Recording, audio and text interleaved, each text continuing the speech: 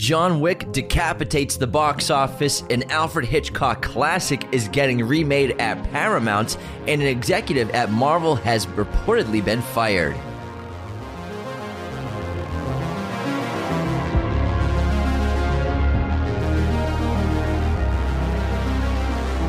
Hello, movie friends, and welcome back to Raiders of the Lost podcast, the ultimate film and TV podcast. There is a ton of movie and TV news to go over from the past week, but let's get into the box office first. And John Wick, to no surprise to anyone, absolutely dominated with a very strong $70 million opening weekend in America. That's domestic. Well, in America, Canada, North America. Mm-hmm. So domestic, that's huge numbers. Probably internationally, what? Probably like 130, 150, I bet. Close to 200, yeah. That's a huge hit, man. Yeah. This movie, that budget, I don't even think was maybe $100 million. But that's really great news. We love John Wick, and this was such a good time. Highly recommend it. It's a long movie. It's about 2 hours and 45 minutes? Yeah. 50 minutes, so definitely go to the bathroom before it starts. But it was awesome. It was just an excellent addition to the franchise, and obviously teasing what's going to come next, basically in the John Wick verse. It was very impressive, terrific stunt work, great fight choreography, and just some insane car stuff. So I was very satisfied as a fan of the franchise. It hit all the beats you wanted to hit. We're going to talk about it on Thursday. And then in second place, Scream 6 had an 8.8 weekend, and then Shazam! Fury of the Gods unfortunately dropped 80% in its second weekend, down to only 8.6 million. So it's only made 45 million in its 2 weeks of release. In domestic. Yeah, and Scream, this is its third weekend, so 8 million on a third weekend is totally fine, and it had a huge opening weekend. 80% drop for a movie. Yeah. That is insane. Well, I mean, that's kind of just been the common thread of these recent superhero films. Yeah, just being front-loaded. Next up, we have Creed 3 with an 8.1 million weekend. This is its fourth weekend of release and is actually closing in on 200 million. It's at 170. It broke 200 global. Yeah, but domestically, it's closing in on 200, which is very impressive. It's at 170. 65 came in fifth place with a 3.7 million. It's at 30 million right now. Ant-Man 3, 2 million, and it broke the domestic 200 million mark with $209 million domestically. Jesus Revolution came in 8th place with 2 million. Champions, 9th place with 1.4 million.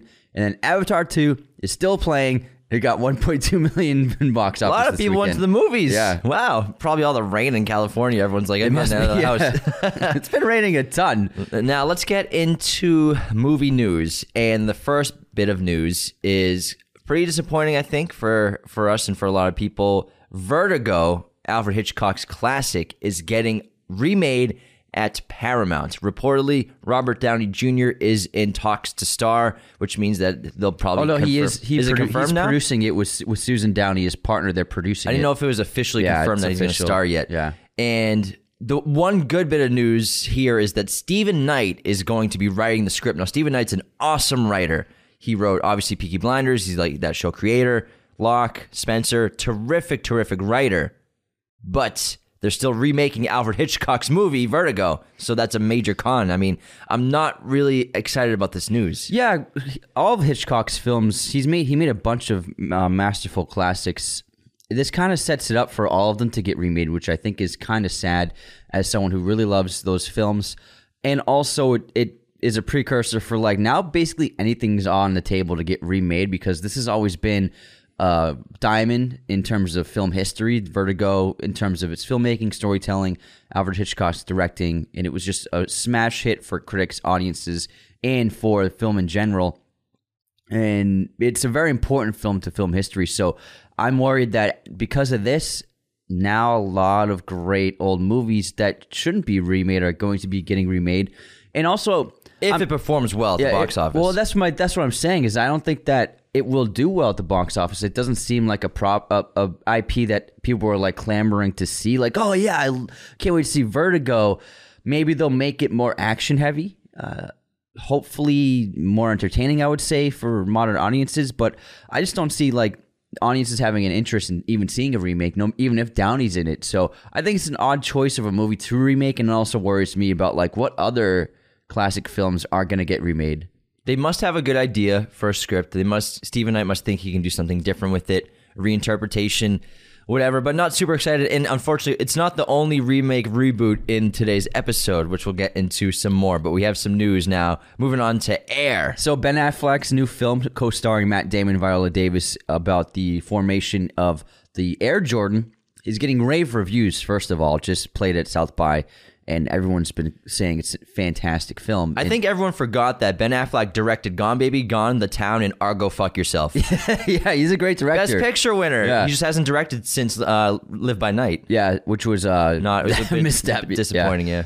However, Affleck's and Damon's production company, they're making this film, and this is the first production company to ever have back-end shares for heads of crew departments. So generally with big stars, especially like them, they'll get their salary for a film, but then they'll get like a share of box office. It's not a huge share, but it'll be like 1% of the box office of a movie. That's a lot of money in the long run. So it incentivizes actors to, work on the project and work harder, I guess, as a way of like motivating them.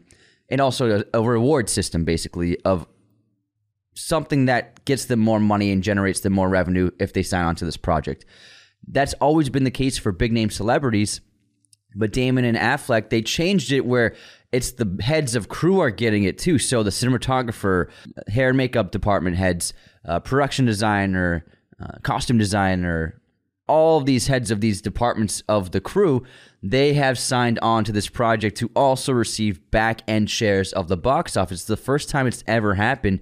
And Damon and Affleck are doing it because they want to make the set equitable and not just reward just the celebrities and big names after the fact, but also reward the artists that are actually physically making the film as well. So I think it's a huge step in the right direction of rewarding artists on film crews, and I think it's a fantastic story. That's really cool. Yeah. What such cool guys. Yeah. They're from Massachusetts. Great Did you know dudes. that? Moving on, we have some Mission Impossible 7 Dead Reckoning Part 1 news. We got It's a long title. Yeah.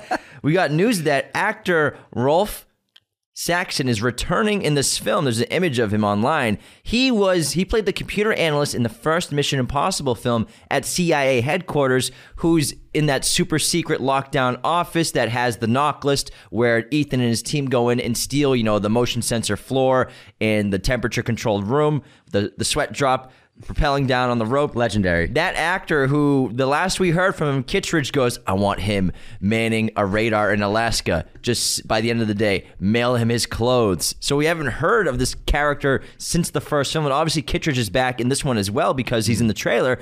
So I'm really excited and curious about what the storyline is going to be about these old characters from the original Mission Impossible film coming back in Dead Reckoning in Mission Impossible 7. What's the setup going to be? That's so cool because it's not like he was like, it's a major character to the plot, but he only had like a couple of lines. It was just like he was just there and we saw outside from Ethan's perspective of him.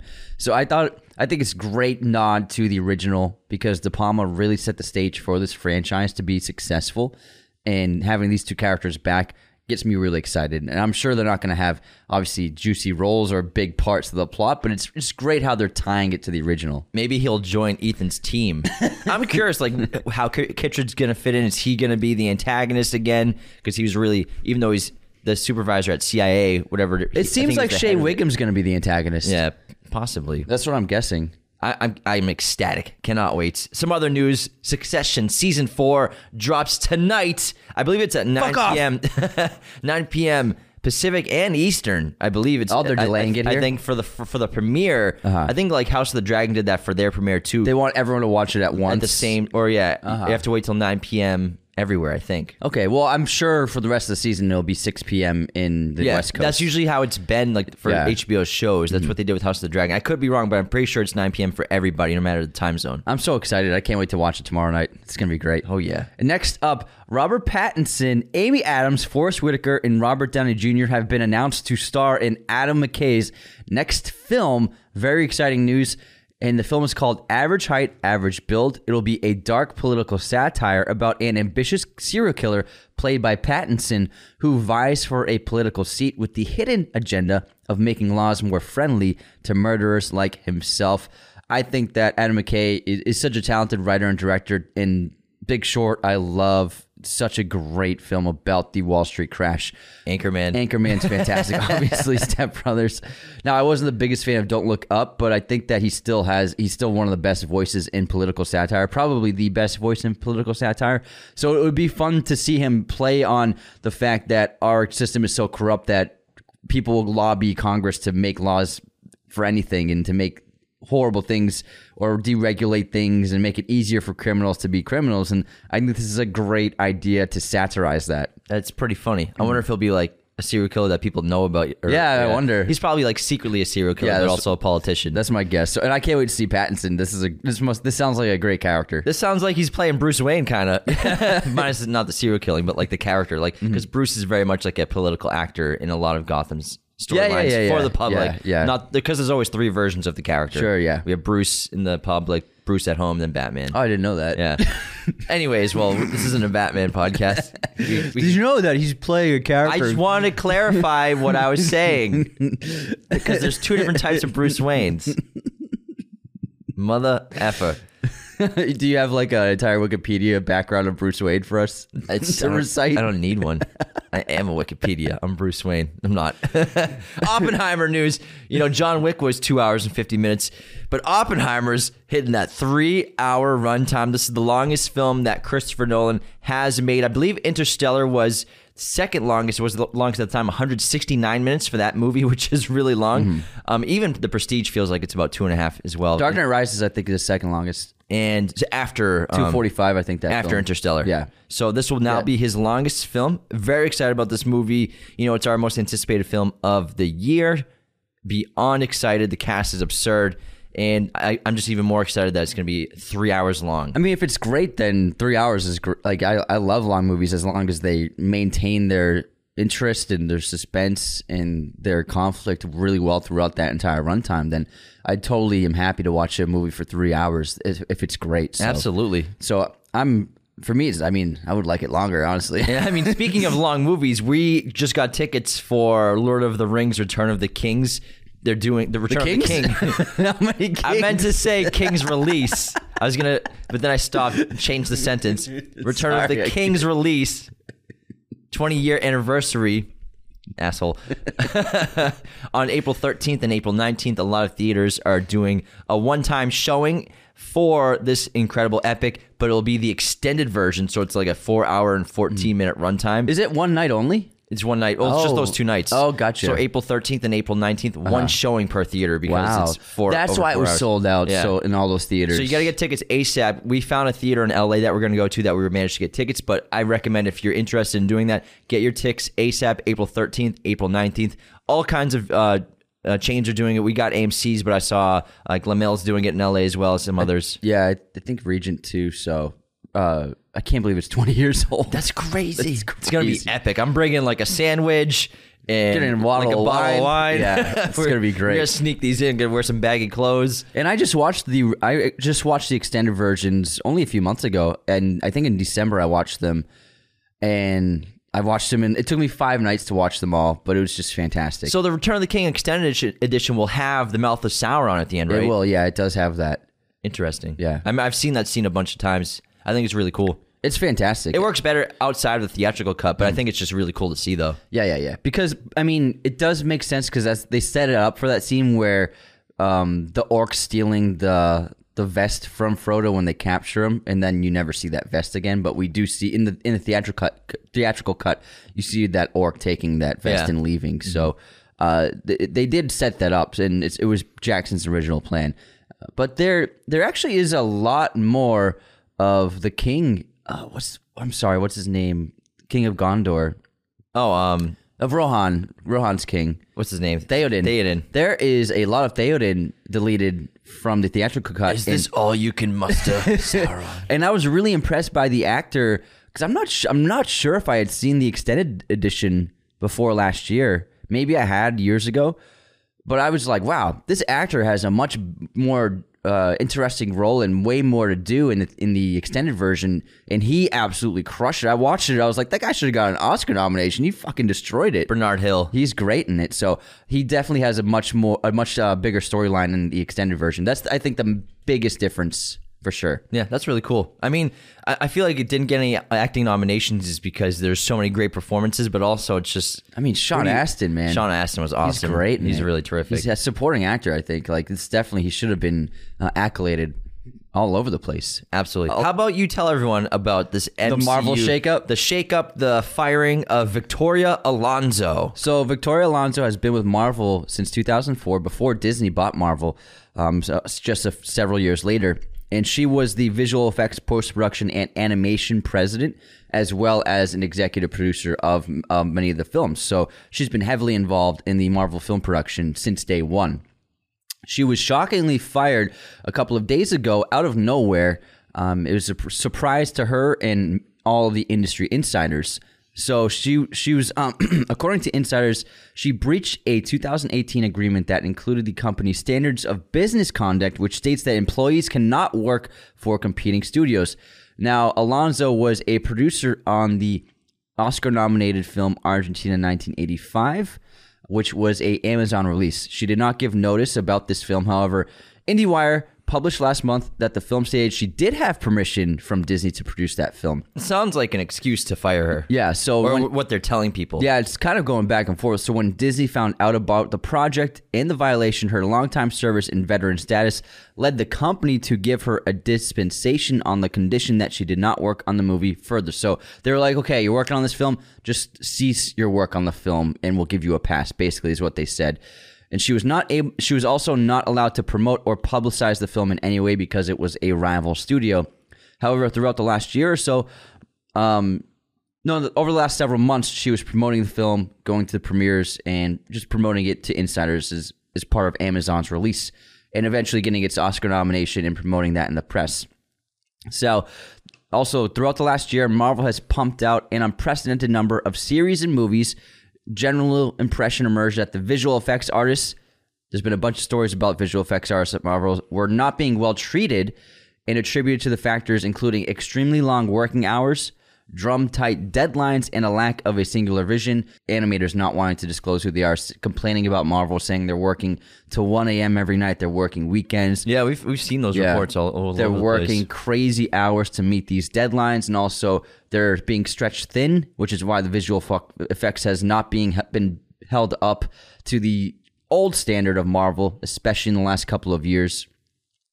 And Alonso has been the head of visual effects. However, you also have to blame the release dates that Disney puts on these productions to be like, we need this movie to come out on June 12th. Get it ready or else. So a lot of factors go into that. One visual effects artist said, you can only ask a person to stay until 1 a.m. working on visual effects shots for so long before things start to break. Now, that was a unidentified production source. Another post-production talent says they have avoided working with Marvel because of Alonso's reputation for being challenging. So I think there's a lot going on here. I don't think it's one issue. I think it's a pretty complex.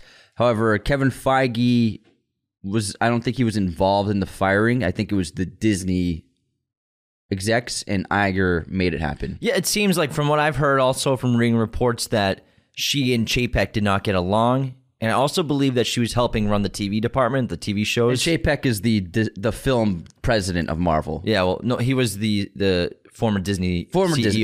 Sorry. He just filled in after Iger. So after Iger left, right before COVID, Chapek came in, and I believe that Chapek and Alonso butted heads over a lot of things, and publicly and privately. And also, I believe she was helping run the TV department, all the shows that were coming out the last few years. And yeah, so Feige, from what also I read, that Feige was getting stretched thin with all the projects, so she took over most of the TV stuff. So she was running the TV department and all the TV originals on Disney Plus for Marvel, and obviously Chapek was fired, like a couple months ago, and then Iger came back in, and it seems like maybe she's so surprised because maybe she thought she was safe now that Iger was back because me and Chapek butt heads, oh, he's gone, like I'm good. Yeah. But that's probably why it was such a shocker for her and for Marvel that she was cut, because it seems like if she had so much power and sway at Marvel that anything's on the table, not just with Marvel, but with anything at Disney, whether it's ESPN, Star Wars, Disney, Lucasfilm, like they're probably, Pixar, there definitely seems like cleaning house because they obviously they're just cutting 7,000 employees and dropping $3.5 billion from the film and TV department and everything like that. Stopping production on a lot of projects. And even if not just stopping production, delaying and switching everything from having dates for these movies and shows to coming soon now instead, because a lot of these things are going through post work. I mean, even just the Marvels. I mean, Miss Marvel, that show was actually completely reshot. Miss Marvel was the teenager one? Yeah, with from the girl that's going to be in the Marvels. So that's what that show is called, right? On Disney Plus. Yeah, I think you're right. Yeah. So Miss Marvel was I believe was completely reshot after they finished it, then they had to redo it again. Really? Yeah. That's I guess how bad the test screenings were for that show. So that show was something like an example of like they made the show and they had to make it again because it just didn't fit the bill. It wasn't good enough. Wow. But it eventually became like a pretty solid show. People really enjoyed it. And then the Marvels got delayed 4 months. Yeah, all the way to November. I wouldn't be surprised if it gets delayed again. Yeah, I bet it will. It seems like Iger coming back, he's like, we're cleaning up shop. We're changing things at Marvel, at Disney in general. So that's probably why it was such a shock to her. Yeah, I mean, we'll see what happens. I don't think we'll get more information outside of this for a long time, outside of these, because both sources, both sides refuse to comment, and none of their lawyers are commenting right now. So it's probably going to be a long time before we hear what exactly is going on there. And all we know is what we read on the internet. Yeah, on the interwebs. On the webs. But that's it. We're relaying that news to you. So Marvel is having a shakeup right now. We got some set photos of Joker 2 with the first look of Lady Gaga as Harley Quinn in Todd Phillips' sequel. It's interesting. Looks great. Yeah. I'm curious. I wish I could see less set photos of this movie because I'm very intrigued in wondering what it's going to be like. And it seemed like possibly like a musical sequence maybe outside. She's like outside with police. Seems to be some unrest or protest going on. It looks like she's walking into a courtroom. I like the makeup because it's very subtle. And I wonder if they'll expand on it. Yeah, I like the outfit too. She's got the checkered look in there, but it's like it's like business attire style. And she's got like the diamond eye makeup, but it's just very small above her eyes and below her eyes. But I bet you by the end of the film, she's got a little more of that going on, like more of the Harley Quinn makeup look. I'm guessing that Warner Brothers wants to start releasing more images, like actual images, because they don't want just set photos to be what people are seeing. So I'm guessing we're going to see some more stuff sometime soon from Warner Brothers. But this is just people are capturing on set. So how do you feel? Do you think it's getting spoiled too much? And there's nothing you can do about it. Yeah. I mean, it is what it is. It's part of the game, especially when you're filming in New York City. Yeah, people are around. See it. There's a few people in New York. They got cameras. You can shut down a block, but not an entire fucking street. There are people that their job is just finding movie sets and taking photos of the sets and selling them. That's like what they do for a living. So it's impossible, especially when you have exteriors in New York City. I wish I couldn't see it, but also at the same time, it's part of the game. It is what it is. Part of the game, everyone. I get very excited at first. I'm always like, oh, I wish I didn't see this, but also that's pretty cool. And then also, I mean, think like we're going to see a trailer, so the trailer is going to show us everything eventually. So it is what it is.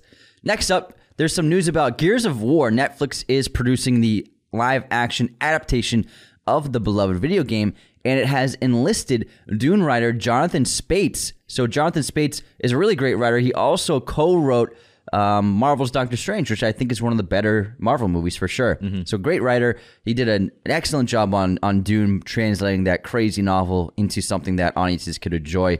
So I'm looking forward to Gears of War adaptation. Maybe I'm guessing they're taking note from HBO's The Last of Us to be as faithful to the game as they can be. So we'll see. I think that show is changing the game for studios to look at video games and, you know, that stigma that you can't make a good game to movie adaptation and being like, we can actually pull this off. Last of Us pulled it off really well for making probably the best game adaptation on screen of all time. And now Chad Stahelski said recently that they're hitting down the gas pedal for Ghost of Tsushima to go forward with him being the director. And so he's like, they're like more excited than ever because of the success of The Last of Us. Yeah. And now Gears of War, dude, that would be so cool to get this going soon too.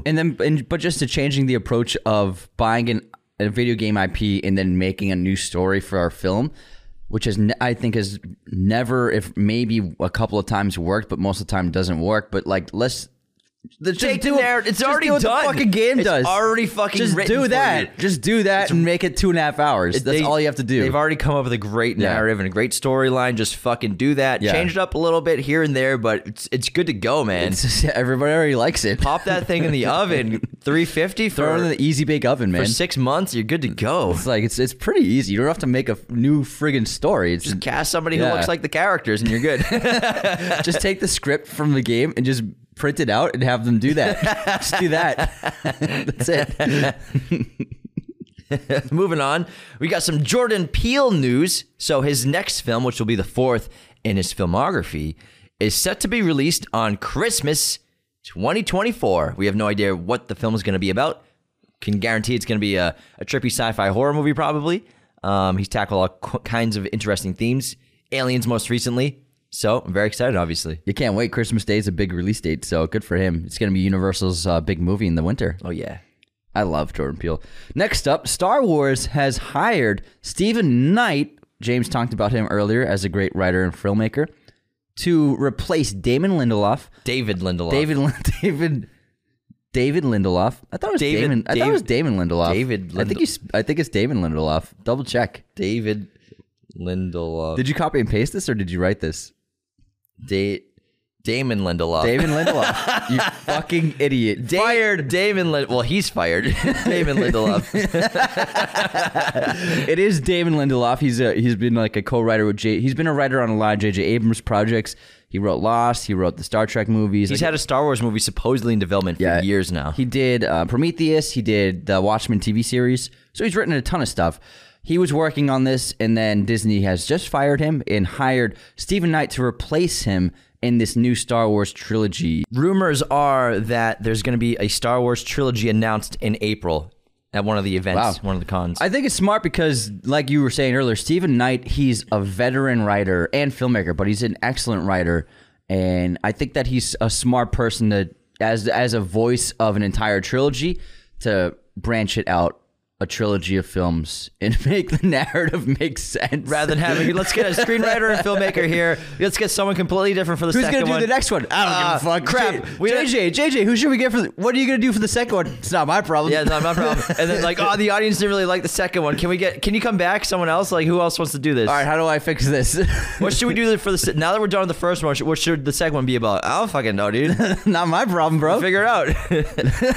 So this is actually, I think this is good news also. But actually, that's kind of restoring my faith in Star Wars because the shows have been pretty disappointing, and even this season of Mandalorian has not been terrific, for me. And I feel like it's just got a little boring, and it feels like Boba Fett. So I feel like there's been a downwards trajectory for audiences as well for Star Wars. I mean, the Mandalorian, this season 3 is barely putting up Boba Fett numbers for streams, which is shocking.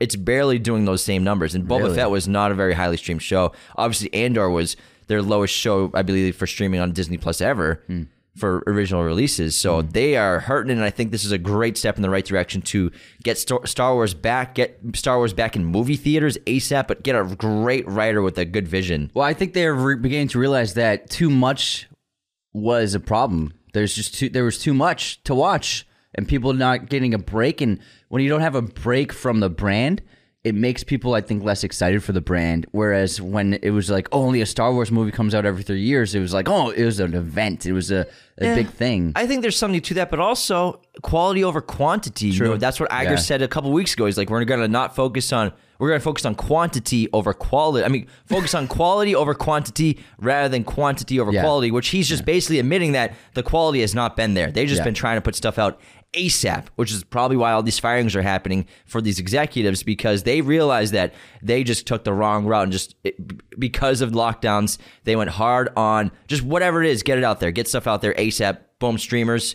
Yeah. We don't care. Rush it. Visual effects. Do the best you can. More. Do the visual effects in a week if you can. This has been Disney for 4 years. More. So now I think they're like, So I don't think there's a problem with like having multiple shows in a movie every year. Sure, but if the quality is great, then I think that's the key. Yeah, that's a good point.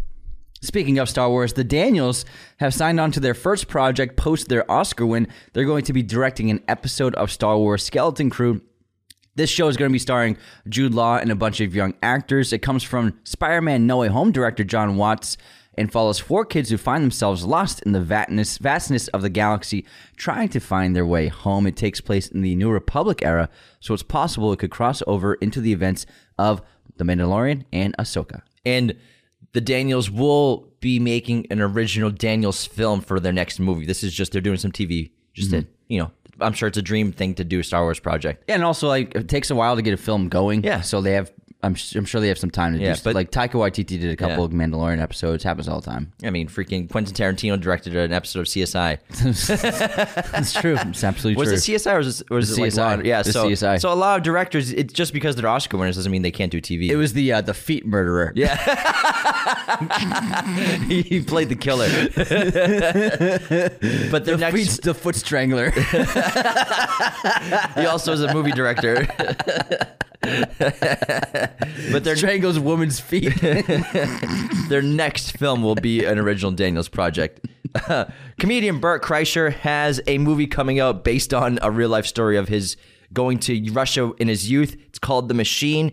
And so basically he had this wild partying trip in Russia. And then now in this film, this fictional story that continues that, is it's a retelling of what happened in Russia. Then the Russians are like trying to find him and hunt him down. And Really? Mark Hamill plays his dad. It seems really funny. Sounds fun. Daisy Edgar Jones has been tapped to lead the new Twister reboot called Twisters. There's not just one anymore. there's plural. Twisters. There's plural. Oh my god, because what we all needed was a legacy reboot to Twister, the Bill Paxton classic. I fucking love Twister. Yeah. But I can just already see this script like in my head. Yeah. Like I already know what it's gonna be about. It's Twisters. It's cool this time because there's an S. The S isn't silent. I believe she's playing the son of the character that Bill Paxton.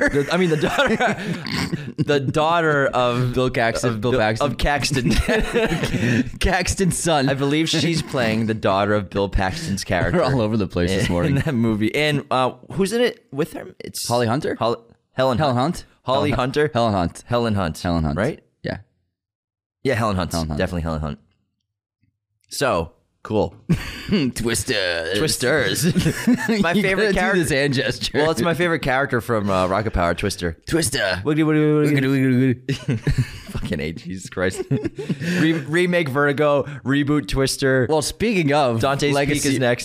Speaking of legacies, reboots, and sequels, the Exorcist reboot sequel is in pre-production, and Linda Blair has just been cast in the film. She played Reagan, the little girl who is possessed in The Exorcist. Ellen Burstyn, who played her mother in the original, was already cast in this sequel. So this is going to be like a legacy sequel to the original The Exorcist. They're going to act as though the other sequels, there were 2 sequels, I think 3 sequels actually made. Linda Blair was in a bunch of them. They're basically going to act like that didn't happen, I think. And Kind of like the Halloween franchise. Some of them didn't. well, speaking of the Halloween franchise, the mind behind that, David Gordon Green is making and writing this film. Evil dies tonight. Evil dies tonight. Evil dies tonight. Demons die tonight. Demons die tonight. So, since The Exorcist is one of my all-time personal favorites, I have no interest in seeing this at all, and I'm just not happy about it happening. I'm just like, why? My God. But it seems, and also we have the post-Exorcist that's coming out with Russell Crowe. Actually, it's pretty cool. But Exorcists, remember they were so hot. In the 2000s, so hot right now. Exorcisms were hot as fuck. The problem with Exorcist movies is they just always end the same. Where the priest prays, Demon leaves, and they're like probably the priest dies or something. That's like the same ending. Yeah, But The Exorcist did it first. Yeah. Anyways, moving on to The Perfect Couple. It's going to star Nicole Kidman and Liev Schreiber. It's a new series coming to Netflix. It's planned as a 6-episode murder mystery following a Nantucket native, Celeste Otis, who on the 4th of July is about to marry the perfect man who just so happens to be from the wealthiest family in the area. But when a body is discovered floating in the harbor on the morning of what was to be the wedding of the year, everyone at the party is suddenly a suspect. Murder mysteries are hot right now. So hot. Murder mysteries, they are coming back. This is based Damn. on a book of the same name. Wow, cool. Well, I love both those actors, so sign me up. Some disappointing news. Funko has laid off the Mondo staff. So Mondo posters have been getting made for over a decade now, and that creative team has been behind really incredible poster designs for some of your favorite movies. I think I tried to buy some, but they're just always too pricey. But they've made some incredible alternative posters for great films. Like their Master poster that they made is so cool. They've actually been liquidated by Funko, and the company is pretty much going to cease to exist anymore. So there will no longer be Mondo posters being made for films. Mondo was actually owned by the owner of Alamo Drafthouse. Same person owned both companies. They sold Mondo to Funko. Funko tried to get it going for a few years, and now they've liquidated the company. I think a problem that they had was they made an entire vinyl record division for film scores, and I think that since vinyl record sales are so tiny, they might have lost a ton of money doing that. So that might be my guess. But yeah, maybe Funko lost a lot of money and they're just trying to recuperate it. Yeah, by liquidating. I think that's probably more likely is Funko maybe overproducing specific characters, getting rid of assets. Like they probably put like so many into production of Funko Pops that don't fucking sell. Yeah, like who knows? Like obviously some characters are hits and a lot of them sell, but I'm sure there are so many Funko characters that they make and they just end up in a giant warehouse or Indiana Jones warehouse, and then Funkos, and then a giant trash city somewhere. You might be right. Yeah, you might be right. Because I'm sure, like they've deals with stores, and especially like even something like Disney with their action figures with these resale places or with sellers like Target, they have to buy a specific amount, and then they're on the shelves for who knows how long, and then eventually they're just taking hits. Yeah, it could be. Yeah, it could be it. It could be both things. Could be a lot. Could be a lot. But they made some great posters. If you aren't aware of them, just Google Mondo movie posters. Get them while you can because the price is just probably going to skyrocket for them. They'll become collector's items. Definitely. Because they already were their limited releases, their posters. Like they only distribute like a few hundred of each one. Anyways, we got a new trailer for Joyride. This is a raunchy international comedy starring Stephanie Hsu and Ashley Park. It looks like a wild trip. Looks hilarious. Yeah. I love raunchy comedies. I'm glad to see that they're still alive and still getting made. Some good news for theaters. Apple TV has announced plans to start making their films theatrical releases. Fuck yeah. So they're planning to release 12 to 15 movies in theaters every year. And now, we've been saying it since movies got back up and running after lockdown that theaters are where not only all the revenue is, but theaters are where people get excited about movies. They go to the theater, they talk with their friends. Word of mouth makes movies successful. Word of mouth made Everything Everywhere All at Once successful. It made it a big hit. Made Top Gun a hit. If Everything Everywhere All at Once came out on Apple TV, it would not have been a success like it was. And I think we were talking about Coda. Apple TV bought Coda from Sundance for like $22 million. 32 million. Coda could have made a huge box office run in theaters. It could have been like the standout underdog success story. Like Slumdog Millionaire is a similar thing where it just destroyed the theater box office and everybody was talking about it. Coda won, obviously, but I think that Apple TV, even just for me as a audience person and lover of films, like I don't even think I've ever been motivated to get Apple TV. The only time I used it was for Severance when we did an episode on it, but I was like, they don't have that many films or TV shows to watch, and if you want to watch movies, you have to rent them on Apple TV.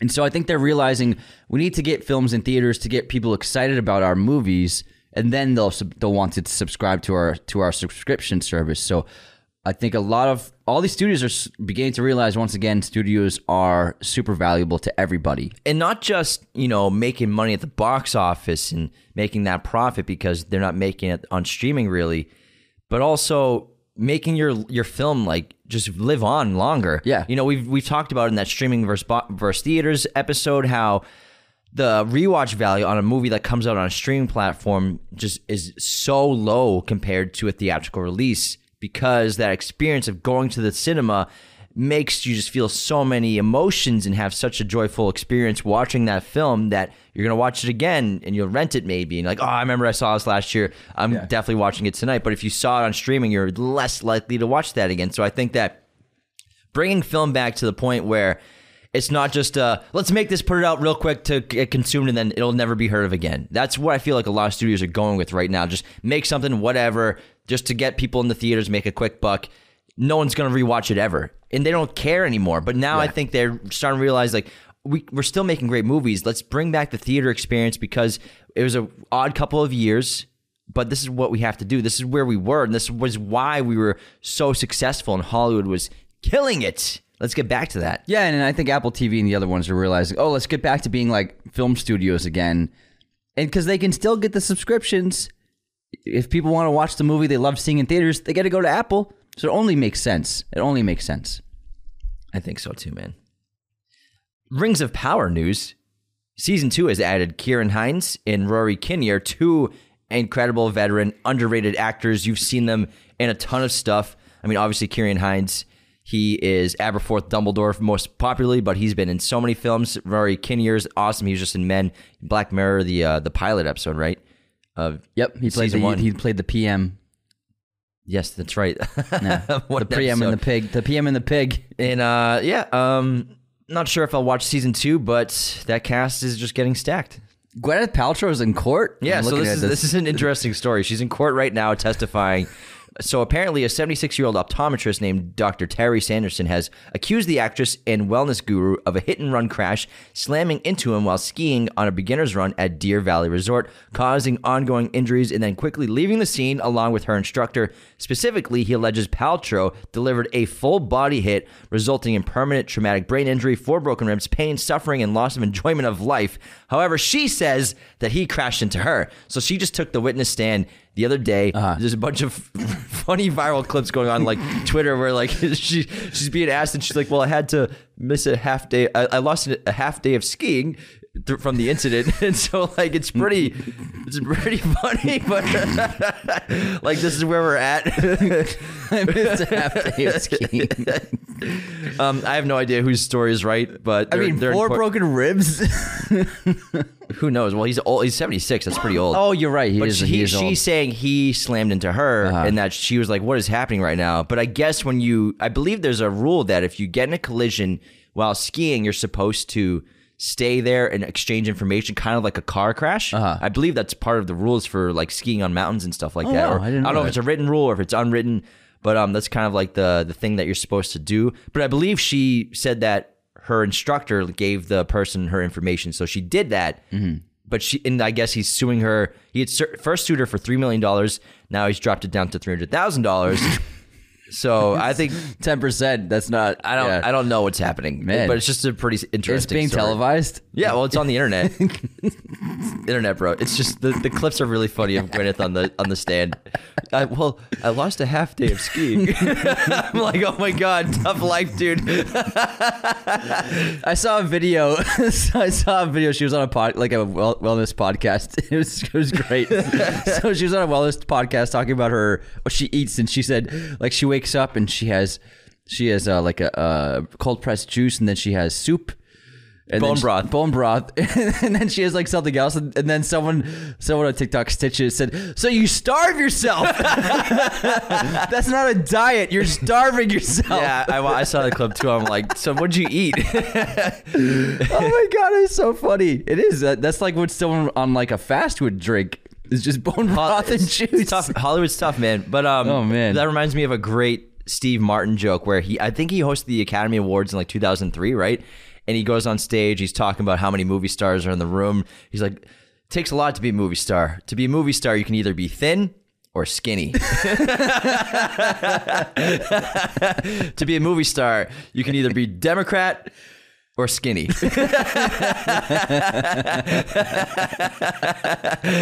Oh man, he's so funny. His timing's way better, but it cracks me up. He's a funny guy. He should host the Oscars again, man. He's a legend. They could get him again. That's why they should have either Chris Rock host or Steve Martin host every year. Honestly, just have them switch up each year. That's like that's the best Oscars joke I've ever heard. It's a great joke. That's a great joke. All right, final bit of news: a Hollywood remake of the Thai film Bad Genius is going into pre-production, starring Benedict Wong, Jabari Banks, and Kalina Lang. This is about a genius-level high school student who makes money after developing elaborate methods to help other students cheat. The Thai film came out in 2017. It was a hit. Nice. Sounds cool. Yeah. Sounds like an interesting story. That's what we got for movie news. So That was a lot. Yeah, that's quite a bit. Anyways, episodes this week, we got some bangers. Tomorrow on Monday, we're going to do a new segment called Movies from Memory. And so Anthony and I are going to recount Interstellar from memory without looking anything up. We hadn't seen it in about a year and a half. I hadn't seen it for over 2 years. I think since we covered it was last time we saw it in its entirety. And so we just like on the spot recited the whole film, not like line for line, but scene by scene. We did some lines though. Yeah, We well, obviously definitely we got did some quotes in there. Yeah, It was and we were very- doing the music too. It was very fun, super silly. It was hilarious, but also I think we did a really good job. And I think you're not going to miss out on it because it was a lot of fun. It was really entertaining. I enjoyed it. It went better than I thought it would be because we started off, I was like, I don't know how this is going to go, man. It was fun. So that was a blast. Then on Thursday, we'll be doing a review of John Wick John Wick Chapter 4, You get it right, man. which was a ton of fun. Highly recommend checking it out this week in its release. As well, we'll probably drop some other reviews, maybe a Hogwarts Legacy review in there. Who knows? Ooh, I think I like that idea. Yeah, I mean, it'd be fun a good idea. to get that out there. But yeah, thanks so much for tuning in. Become a patron today at patreon.com/Raiders of the Lost Podcast. It is the very best way to support our show. We have different tiers. $2, $5, $10, $25, and $100. Every tier gets access to a weekly bonus episode. We just did one on Gladiator 2. We just Gladiator 2, and we also did Black Hawk Down. And also, every patron gets access to our weekly chat, which is exclusively on Patreon. So now new episodes of the weekly chat are only going to Patreon, and it's a minimum of $2 to get access to the weekly chat every week and a bonus episode every week. Plus, every tier has awesome perks. In addition to that, $10 gets you access to our Discord. $25, you also get a custom episode. You pick a topic, we'll do it for you. Not to mention our $100 tier is the chosen one tier. It's the Rolls Royce. You get the watch party. You get the Discord access. You get also a private screening with us, whatever movie you want to watch. And after 3 months of in that tier, you get to come on the show for a fun guest segment. Usually pop you in for the intermission a little bit after that. It's a lot of fun. Thank you to Patreon so much. And all our patrons for supporting us. We are eternally grateful for your support. Have a great rest of the day. See you next time. Thank you for watching Raiders of the Lost Podcast. Be sure to hit that subscribe button, hit the like button as well, notifications for sure. Listen to the show on Apple Podcasts, Spotify, everywhere you can listen to podcasts. And be sure to check out this other content we have on our YouTube channel.